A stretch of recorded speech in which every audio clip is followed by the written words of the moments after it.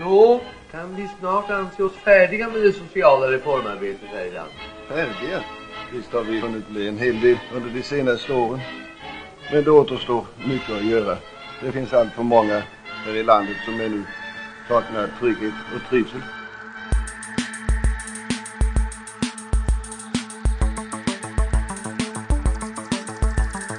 Varmt välkommen till ett nytt avsnitt av Den svenska modellen.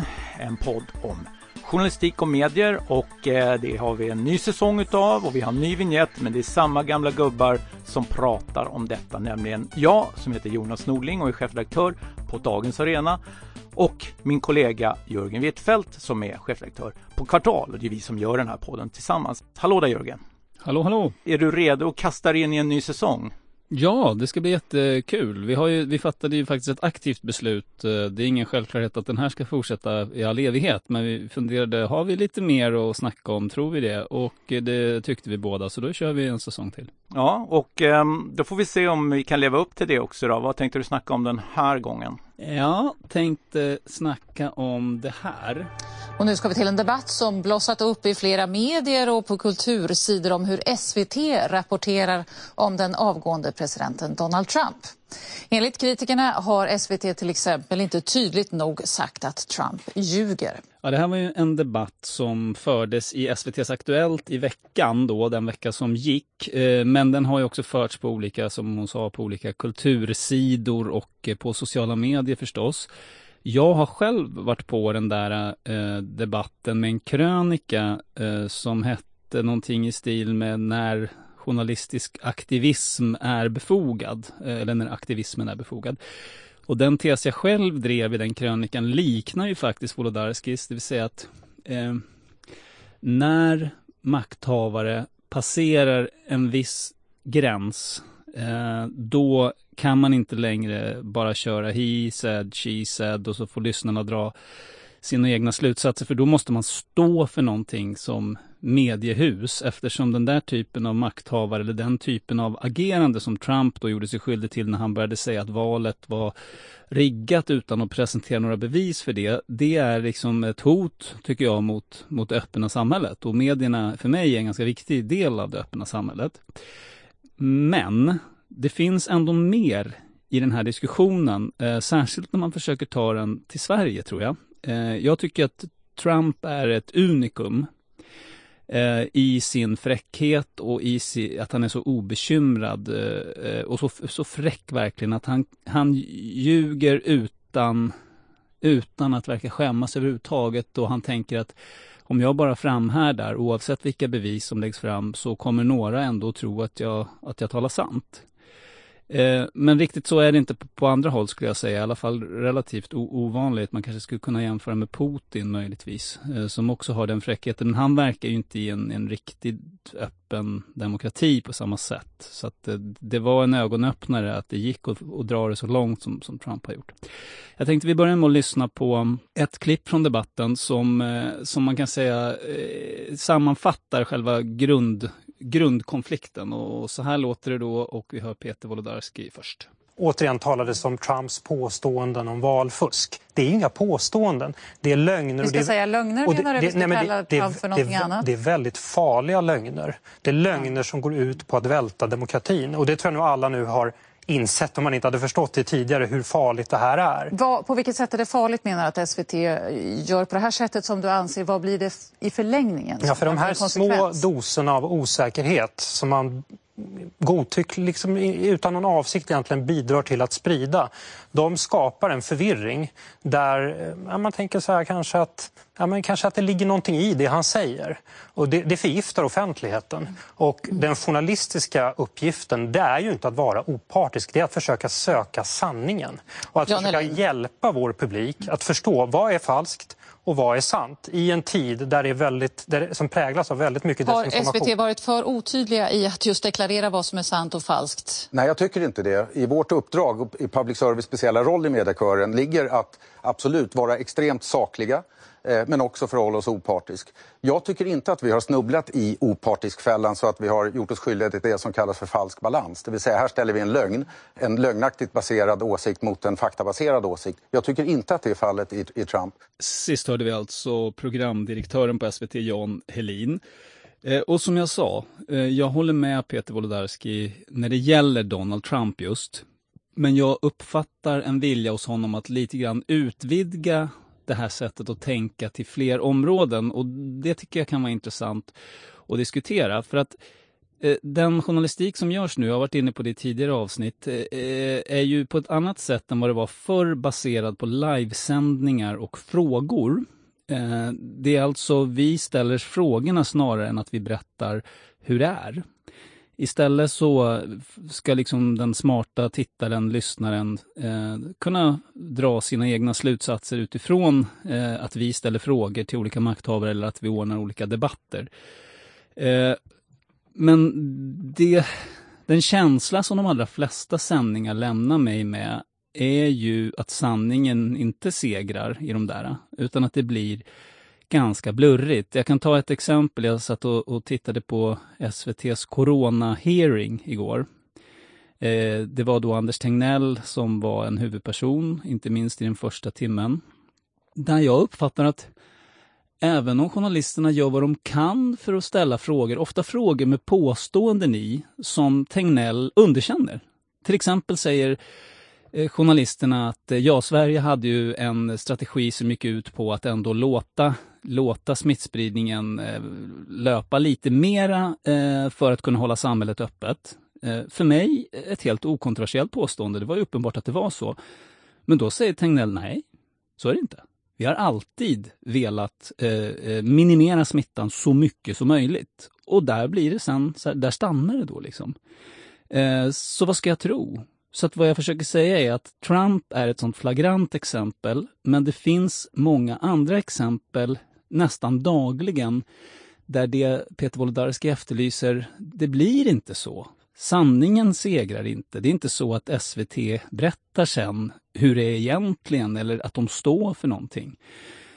Och det kanske är helt omöjligt så som vi har lagt upp journalistiken när så mycket av journalistiken idag just handlar om liveintervjuer, det ska ske här och nu, det ska produceras väldigt mycket snarare än att man producerar mer sällan men arbetar längre med att förbereda det man sänder. Det är ju en allmän trend som också kan vara lite farlig om nu sanningssökandet är det som är vårt viktigaste uppdrag som Wolodarski säger. Så att vad jag menar är att i det lilla så sker precis det som han kritiserar SVT för kring Trump hela tiden.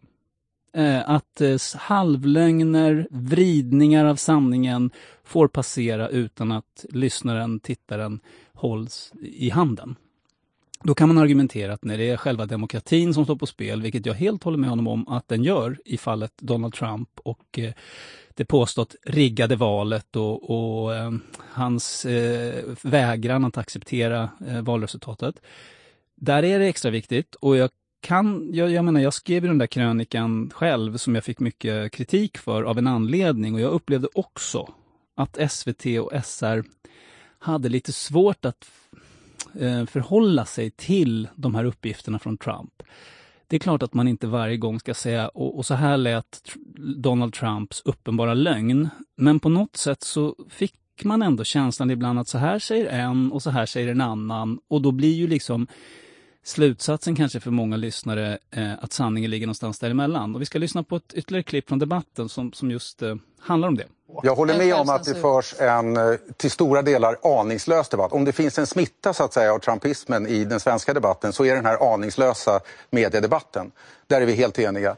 Men mig gör det lite lugn därför att vi beskylls från höger för att vara ängsliga för att vi inte talar klarspråk om invandring till exempel. Vi beskylls från vänster för att vara ängsliga för att vi anpassar oss efter en aggressiv kritik från höger. Någonstans där tänker jag att okej, vi har säkert saker att fundera på. Fast det är inte nu går du i den här fällan att du beskriver två olika ståndpunkter och så säger du sanningen och så försöker du ju få igenom att sanningen ligger någonstans mitt emellan. Nej, det är inte den journalistiska slutsatsen. Den journalistiska slutsatsen är att gå igenom de påståenden som görs och guida de som tittar och läser. Jag menar inte att sanningen ligger i mitten av den här kritiken. Jag säger bara att vår journalistik väcker den här diskussionen från båda håll och man konstruerar argumenten om ängslighet på samma sätt. Det Peter Wolodarski lite grann bortser ifrån, eller det som blir ganska tydligt här, att det medium som han är chefredaktör för är en tidning trots allt, som kan välja själv när man publicerar. Jag vet att de har poddar och lite sånt, men det är inte huvuddelen av vad de publicerar. Medan Jan Helin förestår ett medium där en ganska stor del av i alla fall nyhetsverksamheten är live och direkt. Och då är frågan, vad exakt är det Peter Wolodarski begär av SVT? För att om du har en debatt, du kan förbereda den till en viss gräns, men du kan aldrig veta exakt vad de deltagande kommer säga. Du kan inte veta att Mattias Karlsson ska kasta ur sig att Sverige släppte in 10-tusentals potentiella våldtäktsmän i samband med flyktingvågen. Du kan inte veta det förrän du hör det. Och då ska du då reagera blixtsnabbt och ska du avgöra huruvida det här är ett påstående som omedelbart ska protesteras mot och dessutom som du omedelbart med hela din auktoritet i potten kan säga att det är felaktigt. Eller om du bara ska passa frågan vidare till den andra debattören i studion. Så att det Peter Wolodarski kräver av SVT är inte så lite. Och frågan är, vad skulle liksom konsekvensen bli av det där? Jag tycker att ribban ska ligga väldigt högt för när journalisten ska gå in och döma av i en till exempel direktsänd debatt. Vi har ju exemplet från partiledardebatten då inför valet, där Jimmy Åkesson sa så här. Varför är det så svårt för de här människorna att få jobb? Jo, det är för att de inte är svenskar. För att de passar inte in i Sverige. Och det är klart att då är det svårt att få jobb. Det är klart att då är det svårt att få jobb. Då måste man ju få förutsättningar att bli just svensk. Man måste få förutsättningar att passa in i Sverige. Men de här har i alla dessa år bemött nytillkomna på deras villkor, på deras språk, utifrån deras sedvänjor, utifrån deras kultur. Och där programledaren inte direkt gick in, men där man däremot gick in i efterhand, efter att debatten var avslutad och meddelade följande. Och vi ska börja med att säga att Jimmy Åkessons uttalande här i inledningen var grovt generaliserande och SVT tar avstånd ifrån det. Ja, alltså det här fick de ju mycket kritik för och Jan Helin backade ju till och med och tyckte att det där var fel. Men det visar ju också hur svårt det är att i stunden avgöra om den här liksom demokratiparagrafen ska hamna i spel. Jag menar att ribban måste vara enormt hög, men jag menar att ribban med råge är uppfylld, eller tröskeln med råge är uppfylld om Donald Trump säger utan bevis, det här valet är riggat, jag har vunnit en jordskredsseger. Då är ribban, då är tröskeln uppnådd så att säga. Men om vi bara leker med tanken att SVT skulle gå i Wolodarskis riktning, det finns ju faktiskt ett facit. Alltså det finns faktiskt exempel på hur det låter och frågan är, vill vi ha det? Det här är alltså CNNs motsvarighet till Mats Knutsson kan man säga. Senior Political Analyst som pratar om Trump. Och det vi hör först är liksom en del av inslaget där man hör exempel på väljare som tror att valet är riggat. We won this election and we won it by a landslide. I think the election was stolen from him, but he didn't lose the election. It's unquestionable that our votes were stolen. It's unquestionable. It's an obvious and self-serving lie, pushed by the president because he cannot confront the fact that he is a loser.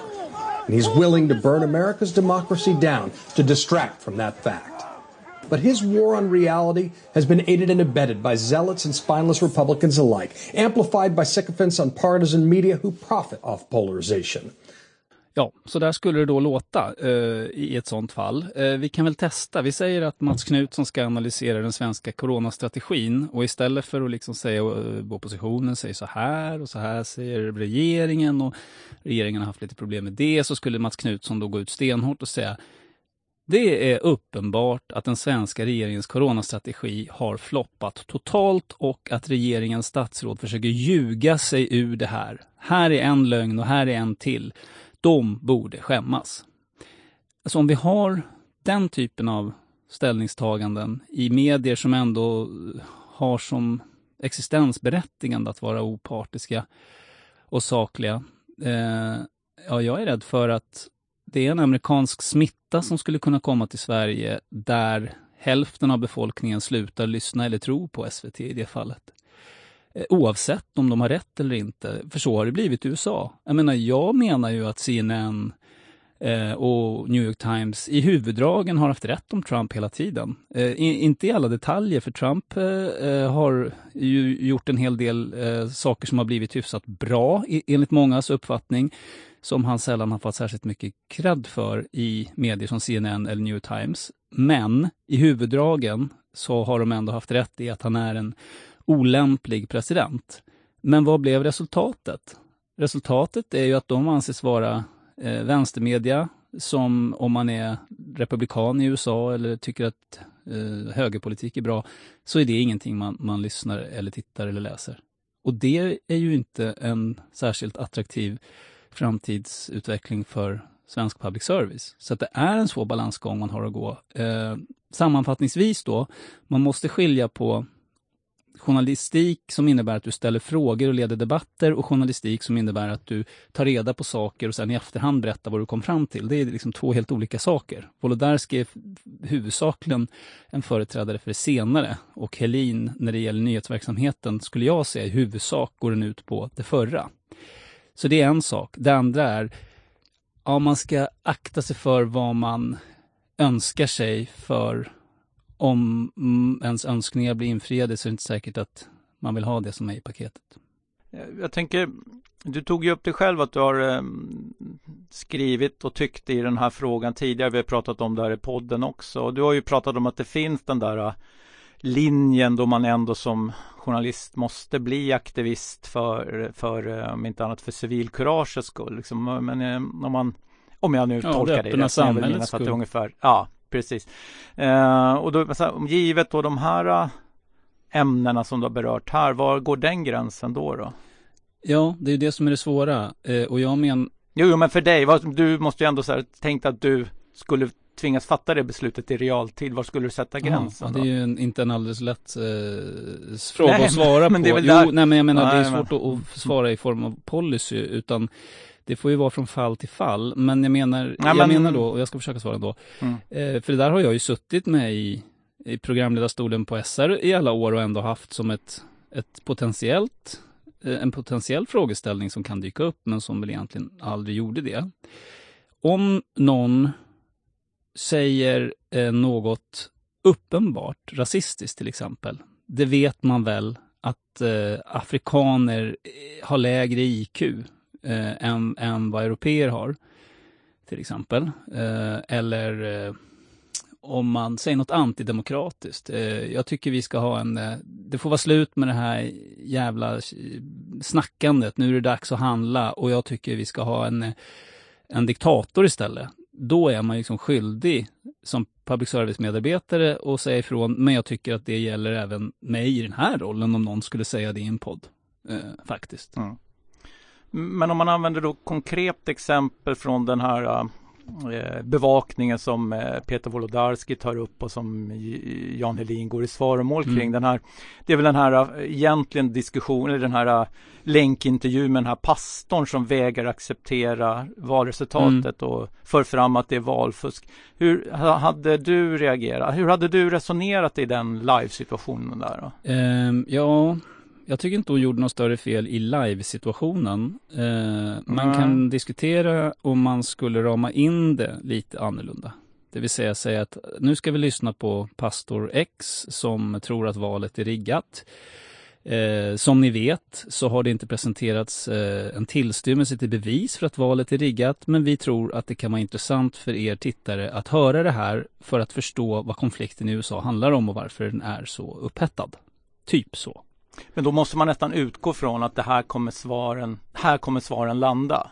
För att i det här fallet så var det väl inte live, va? Utan det var bandat något det kanske var så. Ja, då så skulle man kunna klinda då. Då blir det nästan så här, nu blir det några minuters freakshow här. Va? Det är lite så man ska... Kanske inte freakshow, men någonting som är uppenbart är någon som inte är väl informerad eller alternativt vill ljuga om sakernas tillstånd. Men låt säga att det var live då, för det blir mer intressant för resonemanget. Ja, men då skulle jag nog i så fall efteråt i avannonsen säga någonting liknande det som jag sa. Att vi ska säga det att trots många anklagelser om att valet skulle varit riggat eller att det skulle förekommit valfusk, så har det inte kommit fram någonting som tyder på det. Inga bevis har lagt fram. Men vi tror att det ändå kan vara intressant att lyssna på den här personen. Typ. Ja, och då kommer det ju framstå som, jag menar, den som vill att SVT ska framstå som, eller public service det kunde lika gärna varit Sveriges Radio naturligtvis, ska framstå som ängsliga, kan ju få, då blir det bevis för deras tes då, att jag menar, ni släpper fram vad som helst och sen så har ni en brasklapp på det här sättet då.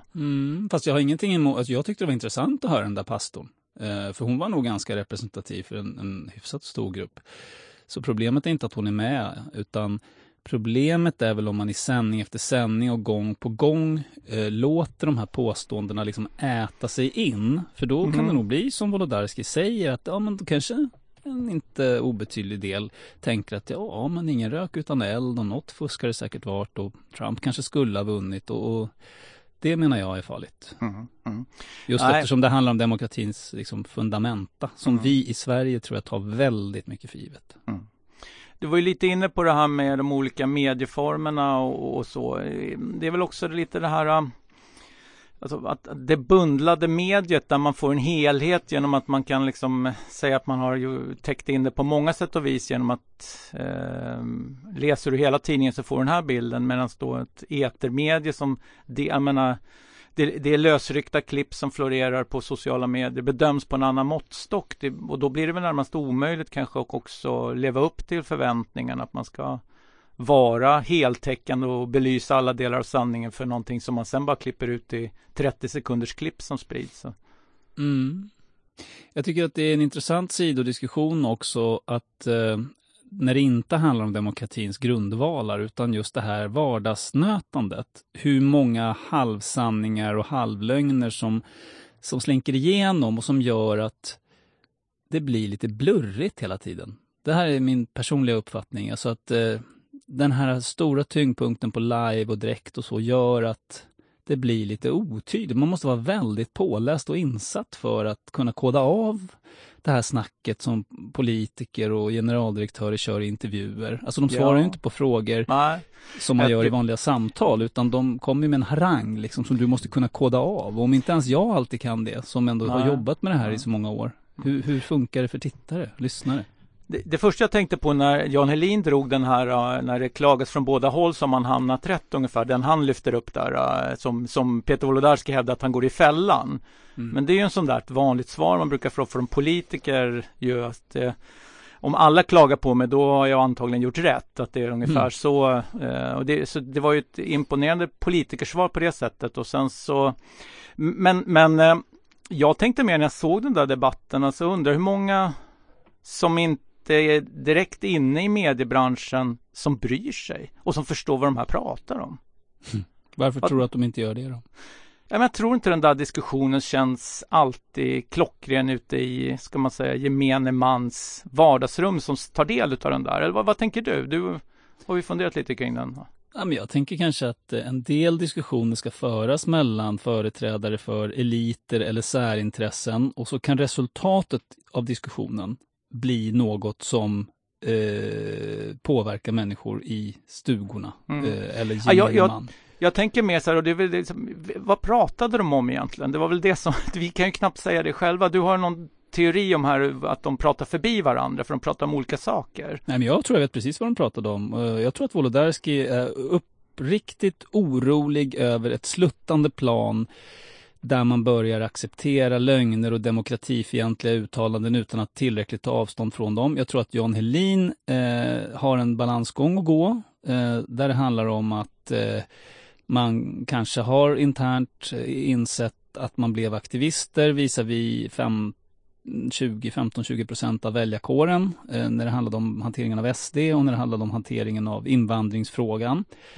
Och nu har man kanske omorienterat sig lite och försöker vara lite mer nyfiken, lite mer lyssnande, lite mer öppen inför sådana åsikter som inte omedelbart delas av de anställda på SVT. Ungefär så.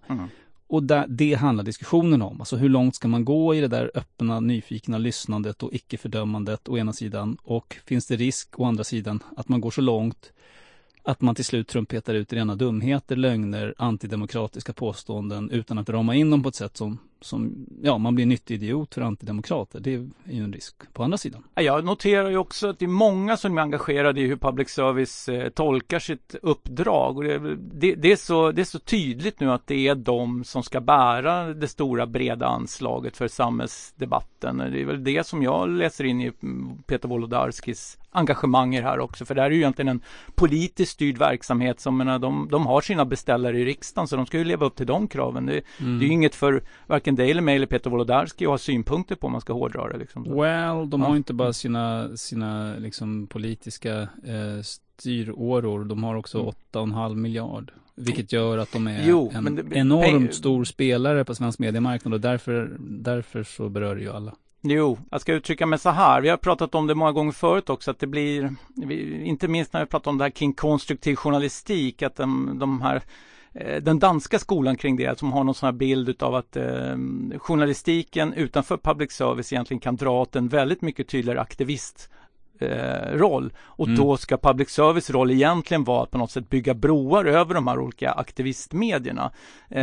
Och det är lite, i det sammanhanget känns det som det är där diskussionen är på väg till, att vi ska liksom, public service ska verkligen inte följa gängse redaktionell prioritering, utan bara någon sorts balans till alla andras.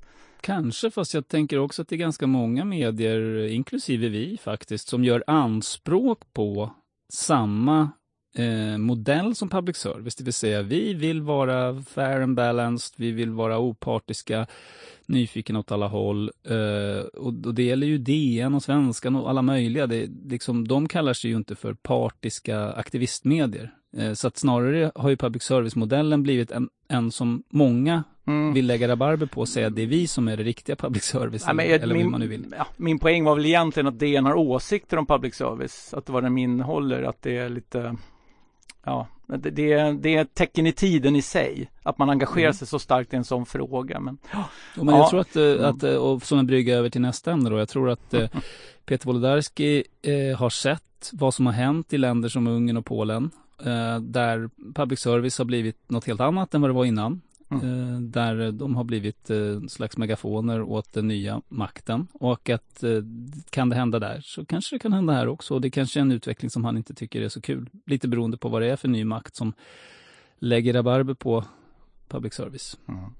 Ja, det var ju en bra Peter-övergång till min spaning då, om vi ska vandra vidare till del 2 av avsnittet. Och men det är som du säger, det händer mycket när det gäller synen på mediers roll i respektive samhälle, och du nämnde några länder där. Ungern brukar ju dryftas väldigt ofta. Det vi oftast hör mycket prata om, det är väl Kina och framförallt den kinesiska ambassadören i Sverige som är väldigt engagerad i väldigt många frågor som berör bevakning av Kina. Det är vi många publicister som har sett och tagit del av.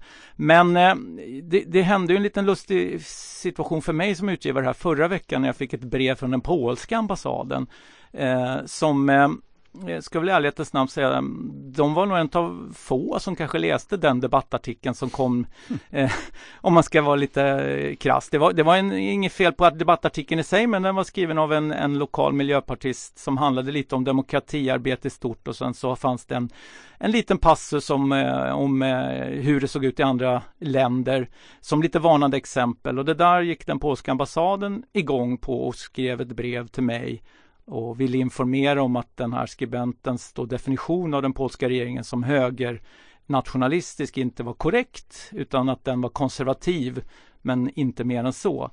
Och att högernationalistisk det ger dåliga konnotationer, vilket de tyckte var orättvist. Och det kan man ju få tycka. Det är ju var och ens rätt att få reagera på en beskrivning och en etikett av sig själv.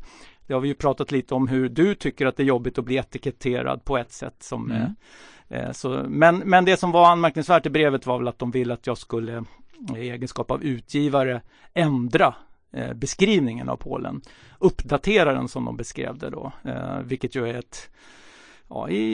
i all sin enkelhet så är det ju ändå ett stort ingrepp de kräver utav en utgivare att ska då ändra i en sån text så att säga. Fanns det något annars kopplat till? Nej, absolut inte. Och det var ju inte heller ett krav utan att de skulle varmt uppskatta om vi gjorde det. Så att det var ju vänligt och så på alla sätt och vis. Men bara tanken om att detta skulle kunna ske är ju ett... Ja, det är på ett visst tecken i tiden. Jag har ju tidigare varit ordförande i Journalistförbundet i många år. Då fick jag ska inte säga mängder, men lite då och då fick jag ju påstötningar från olika ambassader. Jag ska inte nämna något land här, men en del har ju bilden av att jag hade makt över alla journalister i hela Sverige och ville att jag skulle då informera om olika saker eller ta någon i örat och sånt. Och det kan man ju... Hade du inte det? Ja, alltså jag vill ju gärna tro det, men jag tror att de kanske hade en liten väl långt gången bild av den makten. Nej, men skämt åsido så röjde det ju mer en okunskap om vad rollen för ett yrkesförbund som Journalistförbundet i sig, men också en okunskap om fri press rent generellt. Men det var ju blindhet kanske. Ja, det var väl i deras länder. Ja, och det var väl oftast kanske länder som inte kanske hade en helt utvecklad yttrandefrihet, så det fanns lite sådana. Men jag skulle ändå säga Polen är ju en demokrati inom EU, så där skulle man väl ändå kunna ställa lite högre krav på den här kunskapen. Men det här var ju anmärkningsvärt i sig. Och jag tänkte så att det här är inte för att belysa det här lilla brevet, det var väl bara ett exempel på mycket. Men det är ett tecken i tiden när en aktör som Polen via sin ambassadör i Sverige sitter och lusläser. Förvisso är det ju roligt för oss på Dagens Arena att de läser oss noggrant, även om jag tror att det kanske är någon typ av klipptjänst som har hittat det här åt dem. Men ändå, om de ska sitta och bevaka alla såna här saker i framtiden så kommer de nog få en hel del att göra, så kan jag säga. Det som fascinerade mig lite var väl också vi har haft texter som var betydligt hårdare när det gäller den polska regeringen, som tydligen har gått under radarn tidigare, så de har lite backbench att göra också naturligtvis och titta bakåt. Men rent allmänt, Jörgen, det här är ju en trend som är lite, som utgivare tycker jag ändå, när främmande stater går på en och vill att man ska ändra innehåll så där, det känns inte som att det går åt rätt håll, så kan man väl säga. Nej. Det är ett påverkansarbete. De kanske inte gör sig någon illusion om att du kommer att ändra någonting i den här, men de kanske tänker att fortsätter de så här så om 3-4 texter så kommer du omärkligt att liksom vara lite mer noggrann i formuleringarna och plötsligt så har det smugits in konservativ istället för högernationalistisk i texterna. Men det finns ju en annan intressant sak med det här, att vore det en redaktionell text som du har skrivit till exempel, inte en debattartikel menar jag. Det är också en redaktionell text, men du fattar vad jag menar. Producerad av den egna redaktionen. Och du inser att men jag har nog inte riktigt täckning för att kalla dem högernationalistiska. Det kanske var lite yvigt. Då kan man ju ändra om man tycker att det är sakligt motiverat. Men att gå till en debattartikelskribent och säga vi har fått en påstötning här, skulle du ha något emot att vi ändrar i din debattartikel? Det är ju att ta det ganska långt. Nej, så är det. Och sen var den ju ställd till mig som utgivare och inte till honom som debattör också. Det är ju därför jag svarade på texten naturligtvis. Men sen, som du säger, naturligtvis, och det händer ju ibland att man får den typen av påstötningar när det gäller rena nyhetstexter där man kanske har använt sig av ett epitet eller något begrepp som blir lite slängigt i sammanhanget. Så det tycker jag det är en del av det vardagliga redaktionella arbetet. Att ibland kan det gå fort, ibland blir det fel och då får man rätta sig. Men i det här fallet så är det ju symbolen att ge sig på en utgivare för att på något sätt frisera bilden av den egna regeringen. Och det är klart att vi är ju lite förskonade för den här typen av påtryckningar i Sverige, men man ger sig på ändå ett litet medie som Dagens Arena, så tänker jag att då har man väl kanske större ambitioner med Polen då, från Polen, som du säger, att kanske nu kör man den här lågintensiva att man ska påverka mediebilden. Vad kommer det leda till då? Är vi förskonade från sånt där i Sverige, eller används bara lite andra metoder för att trycka tolka sanningen i den riktning man önskar, eller snarare verklighetsbeskrivningen i den riktning man önskar? Ja, jag vet inte. Vi kanske tror som alltid att det är så tryggt och fint här, men i själva verket så är det bara andra metoder man använder för att ändå nå samma effekter. Det var ju ett vänligt skrivet brev, och det var inte skrivet för publicering, utan de blev väldigt glada när jag föreslog att man kunde publicera i sin helhet också, för det tänkte jag, det är ju viktigt att alla får läsa hela brevet. Ja, men du kan ju ta återigen då gårdagens utfrågning, gårdagens säga för att idag är det måndag, utfrågning kring coronan då, om Anders Tegnell hela tiden invänder mot sättet som frågorna är ställda på. När frågorna implicerar att man hade en strategi som gick ut på att hålla samhället öppet och därmed tillåta en något större smittspridning än vad man annars skulle ha gjort. Om man invänder mot den verklighetsbeskrivningen redan när frågan ställs och säger nej, men så där var det inte. Det är ju också ett sätt att tvinga journalisten att ställa frågan på ett annat sätt, att liksom föra det där av dagordningen ju. Så det är väl en form av påverkan. Klassisk härskarteknik på något sätt och vis, är det både Tegnell och Polen sysslar med dem, andra ord. Ja, alltså sen skulle ju säkert Tegnell säga att han tycker så. Och vadå, han har väl yttrandefrihet han också. Om inte han håller med om premissen för frågan så måste han få säga någonting om det. Men, och det då för att knyta ihop det till det förra ämnet, det är ju där det är så viktigt då att en redaktion själv kan påstå någonting. Och i det här fallet tycker jag det finns goda grunder för att påstå, och man kan också belägga att strategin visst var den till en början. Ja, ska vi börja summera ihop årets första avsnitt då, Jörgen? Det blev nästan som att de här gick sömlöst ihop med varandra, de här två. Säger det något om vad 2021 kommer ha i sitt sköte då? Man ska ju akta sig för att liksom förutspå saker, eftersom plötsligt kommer en svart svan i form av en pandemi eller av någon ny händelse som man inte hade kunnat förutse. Men att demokratin och öppenheten och mediefriheten behöver försvaras, att man inte kan sitta med händerna i fickan bara. Det tror jag, det är inte bara i år, utan det är en tendens som jag tror kommer förstärkas över tid. Vi har tagit det för givet så länge, och det är mycket som händer som kan äventyra den friheten, tror jag. Och jag tänker att vi kan väl också då, givet att vi gillar interaktion med våra lyssnare, den som tycker att vi ska dryfta några aktuella mediespörsmål eller problem som finns närvarande i den svenska ankdammen, så går det väl bra att mejla till dig eller mig. Verkligen. Och föreslå. Ja, och då är ju adresserna jorgen.huitfeldt@kvartal.se för min del. Och mig når man alltid på jonas.nordling@arenagruppen.se. Så att det är bara att höra av er. Nu kör vi den här säsongen och hoppas på en bra vår framför oss här på alla fronter. Jörgen, ska vi stanna där? Ja, vi säger hej!